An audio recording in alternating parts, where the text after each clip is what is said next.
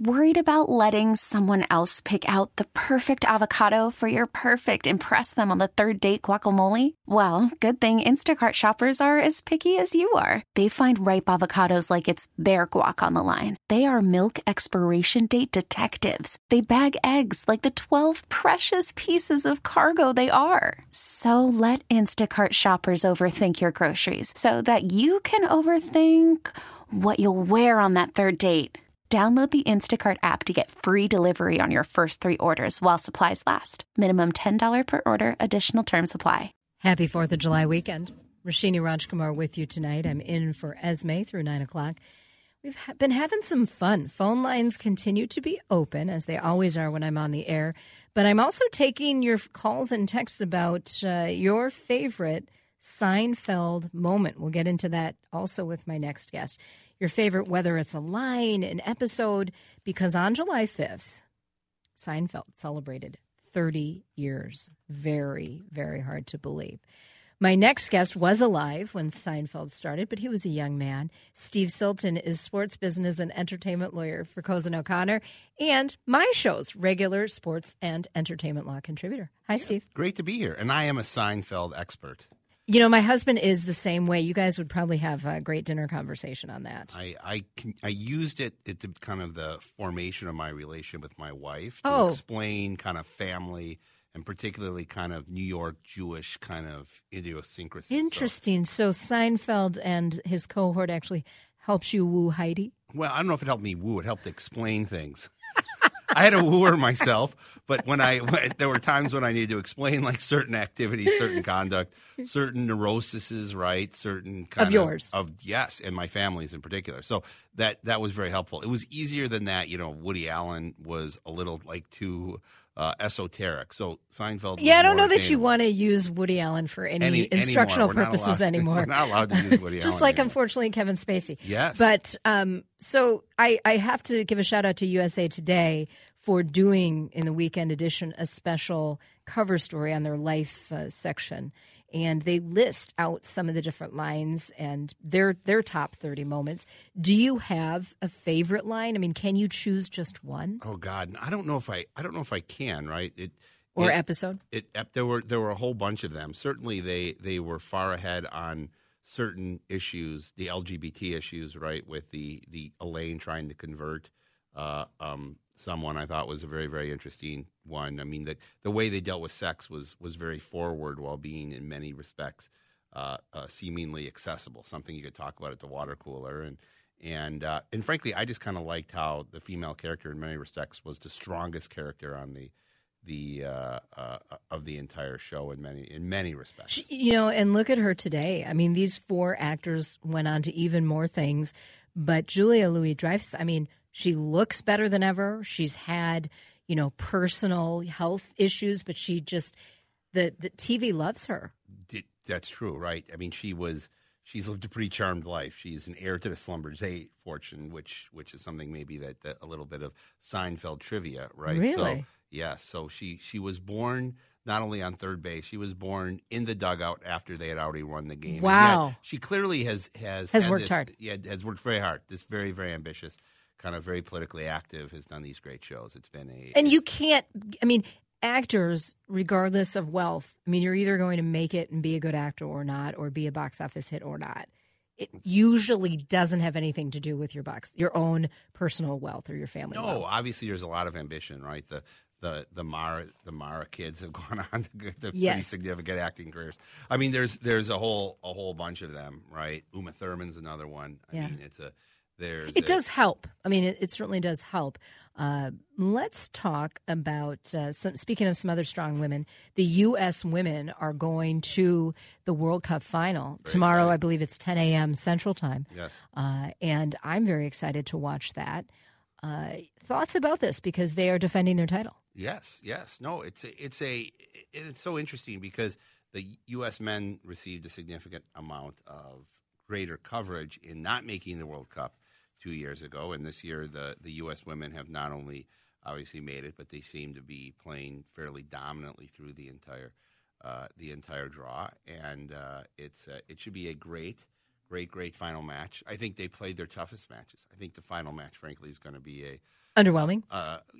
Yeah. I mean, I think they're going to win, and I think they're going to be world champions. I think it's going to be good for U.S. soccer as a whole. The U.S. men's team was actually here, as some people might know, just a couple weeks ago, and I had the honor to meet them through our mutual good friend Tony Sane, who had a dinner with them at FEMA's. Now pays to be a former pro soccer player who played in the World Cup. Exactly. Or a friend of his. Be on the All-Star team, actually, at the World Cup. One of the greatest, probably, World Cup international players in U.S. history.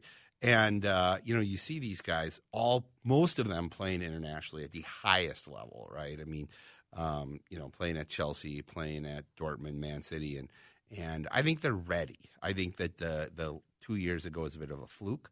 The French won a World Cup 4 years after they lost. So I think this is going to catapult the men.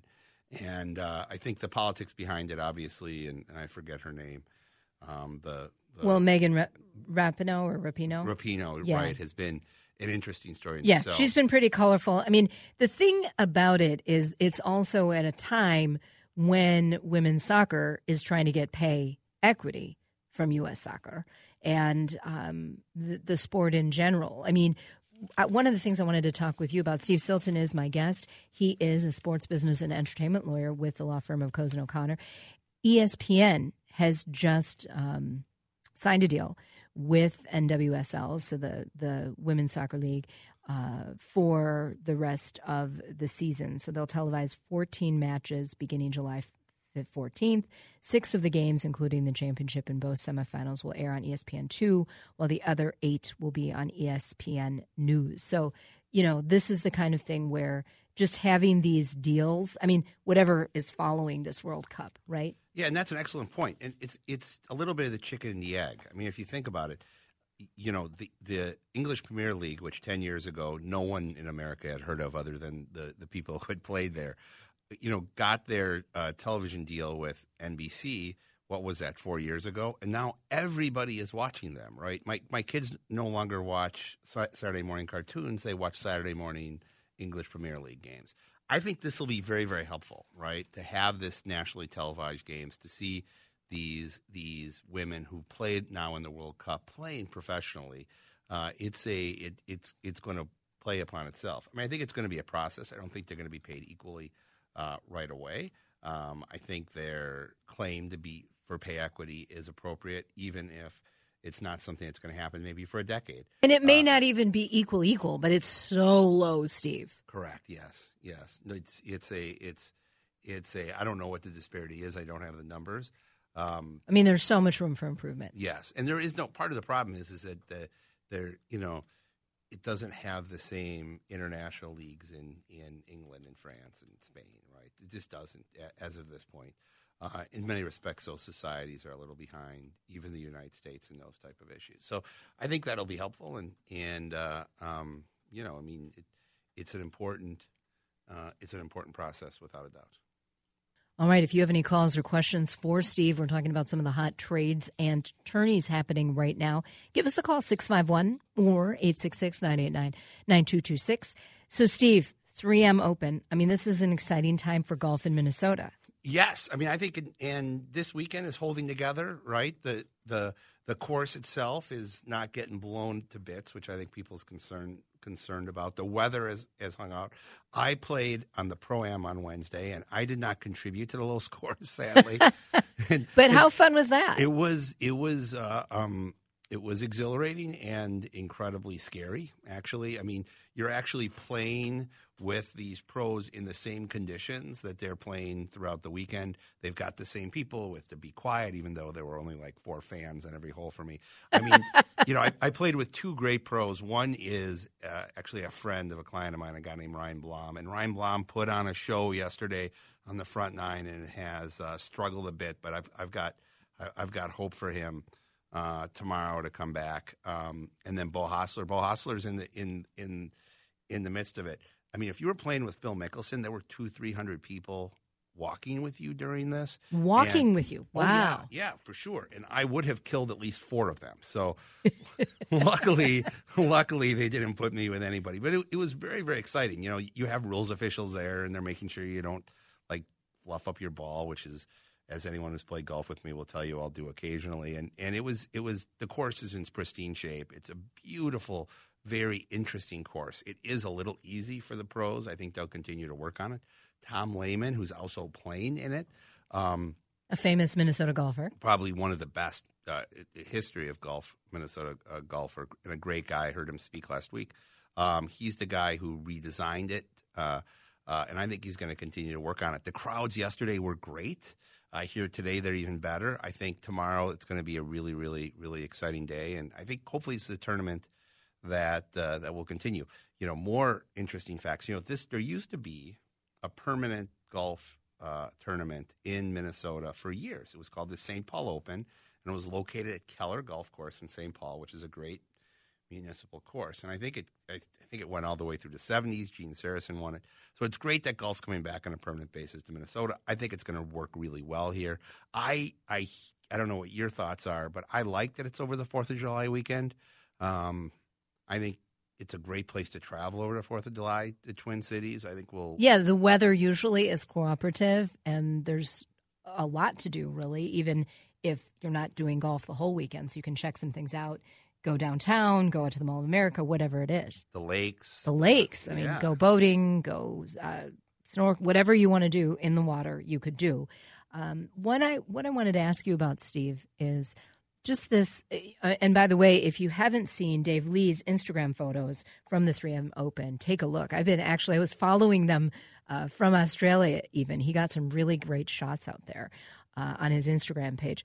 But what does it mean, economically for us when some of these big golf tournaments come to town? I mean, you just cannot compare to like a Super Bowl or a Final Four in basketball.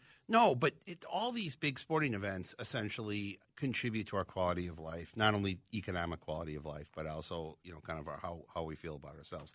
We had a Super Bowl. We had a Final Four. This year we've got the return of PGA golf. I think it's great. I mean, frankly, showcasing our state in July makes more sense than showcasing our state in February. I think that this is frankly a great idea, and hopefully it'll continue. I think it's good for us. And I'm really hopeful that this will gain traction. Thank you to 3M. I think 3M has put in a lot of money. I think they've made a substantial investment. I don't think they're going to get back this year. I don't think they're going to get back next year. I think this is going to have to be a commitment to our state and to everything that we have, and hopefully they'll continue to do it, and hopefully it'll continue to be successful. All right, we're going to take a quick break and then more with Steve Silton. He is my show's regular contributor, so we've been together doing this on the air, Steve, for 7 years. Hard to believe. Give us a call. You were just out of college, right? Yeah, very sweet. 651-989-9226 or 866-989-9226. And one of the things I want to get into with Steve when we get back are some of the hot trades. Yes. Well, I guess he's going to be hopping on a lot of planes at LAX. Kawhi Leonard has signed with the LA Clippers. That's pretty fresh stuff. Late last night, we were learning about it. I was sitting in the San Francisco airport waiting for my midnight plane and saw it cross Twitter. And Devin, you guys had just gotten off the air when that came through? Yeah, it was me and Eric Nelson, and we did final pitch after the Twins game and then went into just some sports talkers. And literally as we turned the mics off at about 12:58, up on the TV it showed Kawhi Leonard just signed 142 or something like that deal with the Clippers. Wow. So Steve Silton, he's my guest right now. Phone lines are open if you want to chat with him. He's a sports business and entertainment lawyer for Cozen O'Connor. Those are big numbers. And, I mean, sad. My heart broke for my Canadian cousin Jason, who, I texted when I heard he just won a world championship with the Raptors. I mean, these guys, it's a business, I guess. It is, and it's a players' league. It's very unlike the NFL where the people pledge allegiance to a team, no matter who's suiting up in their uniform.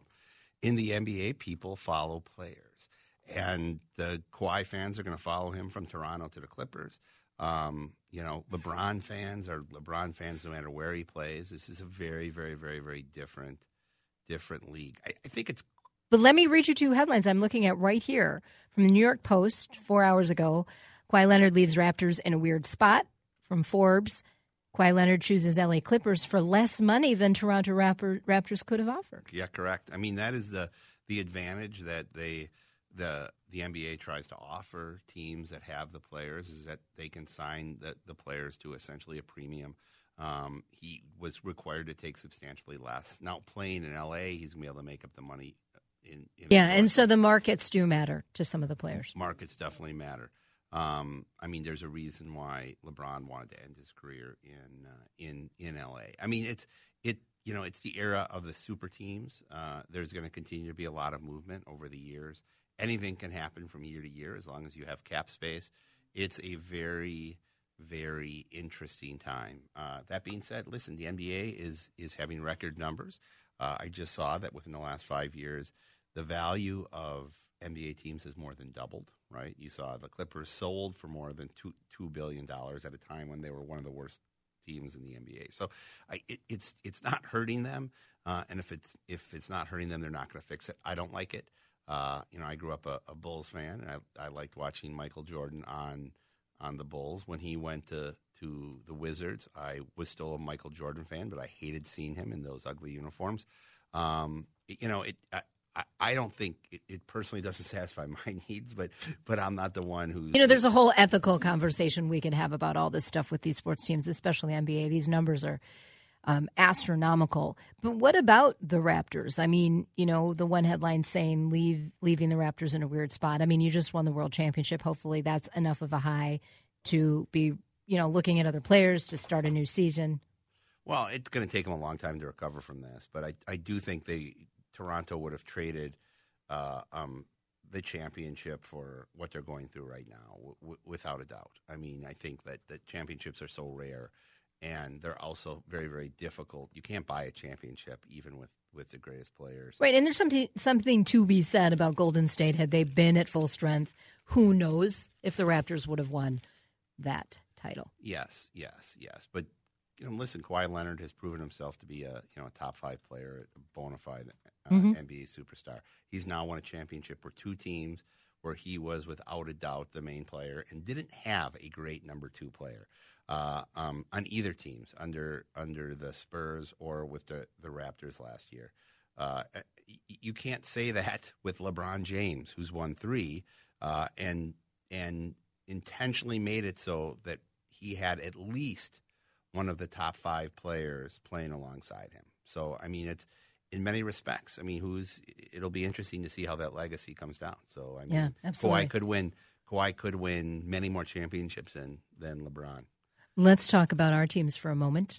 Thoughts about what the Timberwolves should be looking for, as we look at the fall.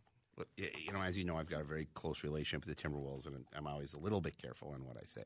However, I think there was a lot of hope, and it looked like that the Timberwolves were going to get D'Angelo Russell before he went to Golden State. I think that a lot of fans were very, very excited. It'll be interesting what they do. They did not make a big splash in free agency. Jordan Bell is not going to move the needle. However, Jarrett Culver, who they moved up in the draft to pick, could be a very, very, very interesting player. Some people had him as a top 1 or 2 talent in this year's draft. We all got to see him when he played at the U.S. Bank Stadium in the Final Four. So, it's always hard to tell. One player like that can very, very much change the whole dynamic. And listen, Andrew Wiggins is 3 years removed from being an emerging superstar. He scored 23.6 points 3 years ago, and there's no question he regressed under Jimmy Butler. There's no question Butler seems to have a negative influence on every roster he's on, and now he's going to South Beach. We'll see how he does in South Beach. Yeah, he's had quite an interesting there are a few questions I'd like to ask him, but yeah, and who knows if he'll answer it. He's clearly, it's interesting because you want to like the guy, right? He kind of came out of obscurity playing at Marquette to be kind of brought into this player, exceeded all expectations, clearly has this great competitive edge, which I so admire, but also has this kind of seeming self-destruction, and he certainly did it here in Minnesota, despite bringing them to the playoffs for the first time.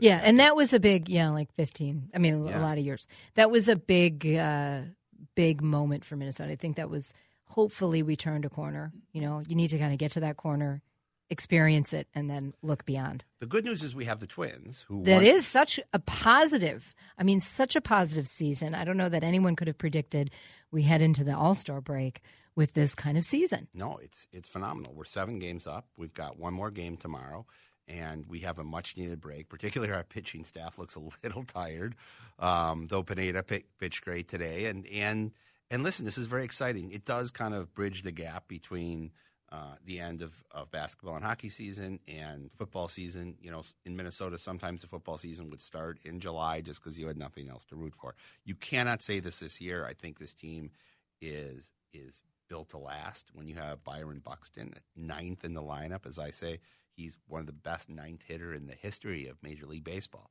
And it's an exciting team. I people keep waiting for them to falter, and I don't think they're going to. Yeah, I think we have to remain glass half full, or even more than half right now, in order to send that positive energy. Yeah, keep it with the team. You know, I've never read The Secret, but I think everyone in Minnesota should have to read it when they root for this team, right? You can't assume that there's going to be failure, right? Yeah, you've got to stay positive. This team has been built over a period of years. I mean, the people forget because we've had kind of this period of losing teams.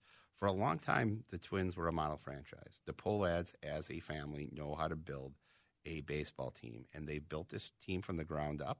And I think it's going to sustain. So let's all positive thoughts. Positive energy, positive vibes. We're filling Put up that out into the universe. We're filling up the best ballpark in Major League Baseball, and we're winning games. How much more fun can that be? And there are new food items out there, so it's a winning combination. Yes. All right. Before we let you go, Steve, on this 4th of July Saturday, any predictions from your insight? I always like to kind of go crystal ball with you that we should be keeping an eye on in any sport right now. Oh, in any sport. Okay, it'll be. Oh boy, that we wouldn't know because we don't have your insider's touch. Okay, I spent the last 5 days like golfing and drinking over the 4th of July, so I haven't even read any. Listen. I think the soccer is going to continue. I was going to say Minnesota United. Minnesota United is going to get great. And if you haven't been out to Allianz Field, it is a truly great facility, and you'll absolutely enjoy it. I think Minnesota United is going to continue to do well. I think the Twins are going to make it to the ALCS. I'm making a guarantee on that. All right, you heard it here. They're going to face the Yankees, Ooh. And I refuse to make a prediction. I refuse to make a prediction. Karma's got to turn at one point. Why not in 2019? Yeah, and also I'll tell you, I think that the men's national team kind of are going to get catapulted by another victory by the women's team, and are going to put together a team that's going to go in to the World Cup in 2 years here as if not a favorite. Women influencing men for the better. What a concept. Yes, well, there's historical precedent in that. Yes, there's daily precedent and examples of that, Steve. Precedent for that. So I that is my prediction that they're going to do more for men's soccer than even girls and women's soccer. That you just took a very positive and put a little bit of cynicism, but sadly that might be the truth. Well, I am a radio talk show host. So, Steve Sultan, always a pleasure. Thank you for coming in studio. He is with the law firm of Cozen O'Connor. He is my sports business and entertainment law contributor. Always a pleasure. Thank you. Oh, thanks. All right. Thanks very much, Rossini. It's great. Yes, I feel more jet lagged than you. You're incredible coming back from vacation like this, frankly. Well, you're very kind. Thank you.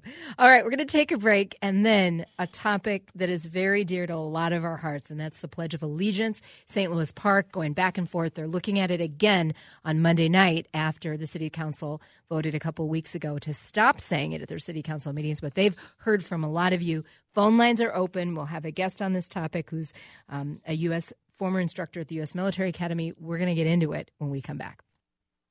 This American Girl is very happy you are spending part of your Saturday night with me, Roshini Rajkumar, in tonight for Esme Murphy. And we're going to talk about a topic that my guess is dear to a lot of your hearts, and that is the Pledge of Allegiance. It's kind of one of those topics that you just For many of us, you just grew up with it. It's around. You say it, whether it was in kindergarten or you're part of civic groups and you say it at meetings. But lately, it's been a little controversial. And in the city of St. Louis Park, in fact, a couple weeks ago, the city council voted to not say the Pledge of Allegiance during city council meetings. Well, since then, they got quite the feedback, a little bit of an uproar from citizens and others, and they are going to revisit the issue Monday night. Originally, their vote says the measure would take effect July 15th, but this whole revisitation could bring up some other changes. So to get into this topic and just the pledge and how it's changed over the years, we've asked Dick Middleton to join us. He's a former instructor at the U.S. Military Academy, West Point. Hello, Dick. Happy 4th of July weekend. Well, happy 4th of July to you. All right. This is a sensitive topic. My guess is that you are a lover of the Pledge of Allegiance. Absolutely. How would you say the pledge has changed? Give us a little history about it. Well, the Pledge of Allegiance will be 127 years old this September. It consists of 31 words, 13 phrases, and can be stated in about 15 seconds. The author of the Pledge of Allegiance was a gentleman whose name was Francis Bellamy, and he was a 37-year-old Baptist minister from upstate New York. And he was asked to arrange a patriotic program for our country. And it was first published in September of 1892 to coincide with the 400th anniversary of Christopher Columbus coming to the United States, or discovering the United States at that point in time. And in that process, he convinced Congress to, in fact, endorse the school ceremony. And he also convinced President Benjamin Harrison to issue a proclamation declaring Columbus Day a national holiday. And so you've mentioned a lot of stats that, I mean, most of those, I didn't know all of those details. I mean, because it's just something, you know, as you say, 127 years old going on, that most of us grew up with. Absolutely. And the pledge was adopted by Congress in 1942, and its name, the Pledge of Allegiance, was adopted in 1945. And in 1957, the Library of Congress officially affirmed that the concept of this new pledge, the concept came from his boss, James Upton, and Francis Bellamy was designated as its sole author. And during these past 127 years, one word has changed and 8 words have been added. Yeah, tell us a little bit about that, because that is where I think some of the conversation and in some cases controversy comes up when it comes to the reciting of the pledge. Well, Bellamy's original pledge was as follows: I pledge allegiance to my flag and the republic for which it stands, one nation, indivisible, with liberty and justice for all. Now, the word that was changed was the word my. During this time, there was a lot of, in the late 1800s, there was a lot of immigration coming into the United States. And patriotic organizations and other individuals felt that these immigrants should know what flag they were really pledging allegiance to. So in 1923, the word, though the pronoun my was changed, and the word was the. But in 1924, the National Flag Conference changed and added the words of the United States of America. So it was very clear which flag was being paid allegiance to. And as additional history that you'd like perhaps to know, in 1942, at that point in time, when school children said the Pledge of Allegiance, they raised their right hand up parallel to their forehead with their palm down. And Congress in 1942 said this resembled too much the Nazi salute, and they since then changed it so that we'd put our right hand over our heart. And that was in 1942. In 1943, the Supreme Court ruled that no one could be forced to recite the pledge.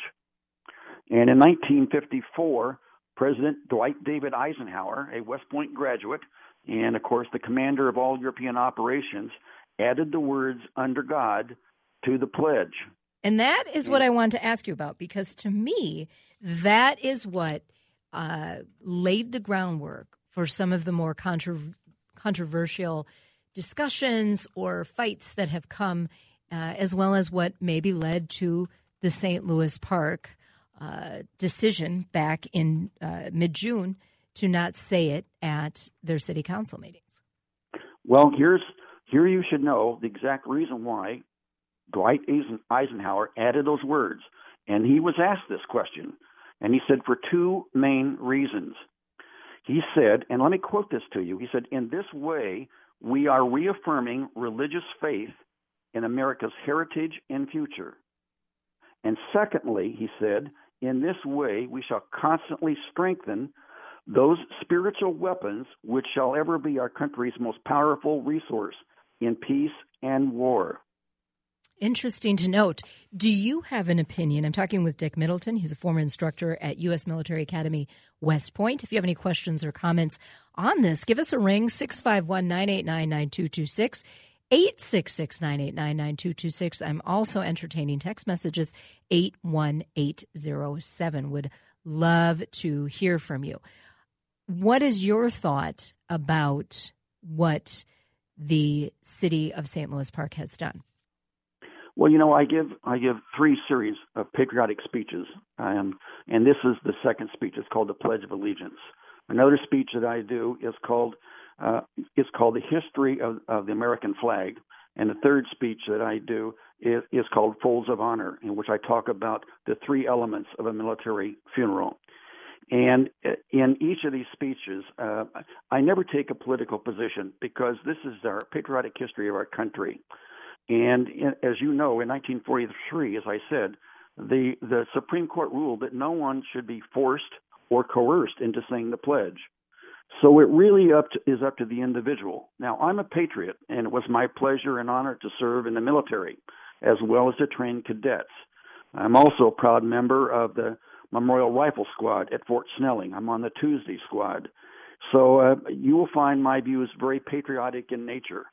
No one is ever forced to say the Pledge of Allegiance, but let me make something very clear to you and I guess the rest of the audience, and that is the Pledge of Allegiance is not a pledge of loyalty to our government. Let me say that again. It is not a pledge of loyalty to our government. It is a pledge to our nation, which is made up of we the people. Yeah, I think that's very well said. And I myself am a patriot also. To me, it seems that the pledge is this simple, let's leave that term under God separate, but it's this simple way to unify us that could actually supersede any religion or any kind of part of the country. It just unifies us. So I look at it as something that should be a very positive part of our history. Absolutely, absolutely. Now, the one thing that, I don't know if your time permits, but part of my speech is I talk about what do the words mean in contemporary language. A fun part of this speech is I say that I remember when the word tweet was something that birds did, and Amazon was the name of a river. Yes. So part of my speech is I talk about what does each word mean in the Pledge of Allegiance, and there's only 31. Yeah, that's amazing when you say that. I guess that is really not a lot of words, but yet it is such a poignant piece of writing. Bellamy did such a great job. But I think that the changing and some of the editing of it, the City Council of St. Louis Park will take this issue up again. So it could reverse itself. And it wasn't making a statement about the entire city or what's happening in schools. This is just ahead of City Council meetings. There's also something to be said, Dick Middleton, about just civics in our country right now. It seems that they're not always getting taught, or if they are, it's a light gloss over kind of thing. And my guess is that you may agree with me on this, but I feel that it's really, really not a good thing for whether you're an immigrant coming to this country, as I was at the age of 22 months, so I'm a naturalized citizen, but it's a unifying thing to learn civics, to learn about the history, to learn how the government operates so that you can live a better American life. I think it's a negative that states and cities are not paying as much attention to teaching civics. And then the pledge is kind of part of that whole scenario. Well, I would agree. When you join the service, whether you're an officer or an enlisted individual, you take an oath. And the oath that we take as members of the military doesn't end with our retirement, doesn't end with our age. And that's the reason why when I give this speech to senior living facilities, senior living centers, and schools, and VFW Post, and American Legion Post, it is taken very serious. We say the Pledge of Allegiance at our American Legion Post every time that we meet. It's personal to us. There isn't anyone who serves in a rifle squad, I know at the Memorial Rifle Squad here at Fort Snelling, that if they called for us for our service today, even though our average age is over 73, we would be there because we've served our country before, and we will serve it again. And when I do these speeches at senior living facilities, invariably one or two seniors will come up and say, I really hope that this is being taught in schools these days. Well, I would love for you to do more of your talks in elementary schools, junior high schools. I think, your deep knowledge of the pledge as well as other facts about our country would really be greatly appreciated by younger generations. Well, thank you. I agree too, but I will share with you that I've had some pushback from high schools. It's not important which one to say it's not politically correct to know the history of the American flag, because I have a very rare collection of 11 American flags covering the Revolutionary War, the Civil War, and modern-day flags. And it just covers the history and the development of our 27 flags of our country. And the same thing holds true when we do the honor ceremonies at Fort Snelling, because the history of each one of these elements of a funeral is very touching and very moving. Yeah, that is amazing. The 3 rifle volleys, the playing of taps, and then, of course, the folding and the presentation of the American flag. It's all very moving, and it's an important part of our heritage and our history. Yeah, and, one thing I will say as a lover of the Constitution, our Constitution gives us the right to even express our freedom of speech by burning the flag. Not that I would want anyone to do that, but you cannot be prosecuted for burning the flag. And so in this same country, that we have that kind of freedom, I think is amazing. And therefore, I think there's some sort of gratitude to be given for what we are fighting for, the country, the nation, and are proud of. And the pledge really represents that.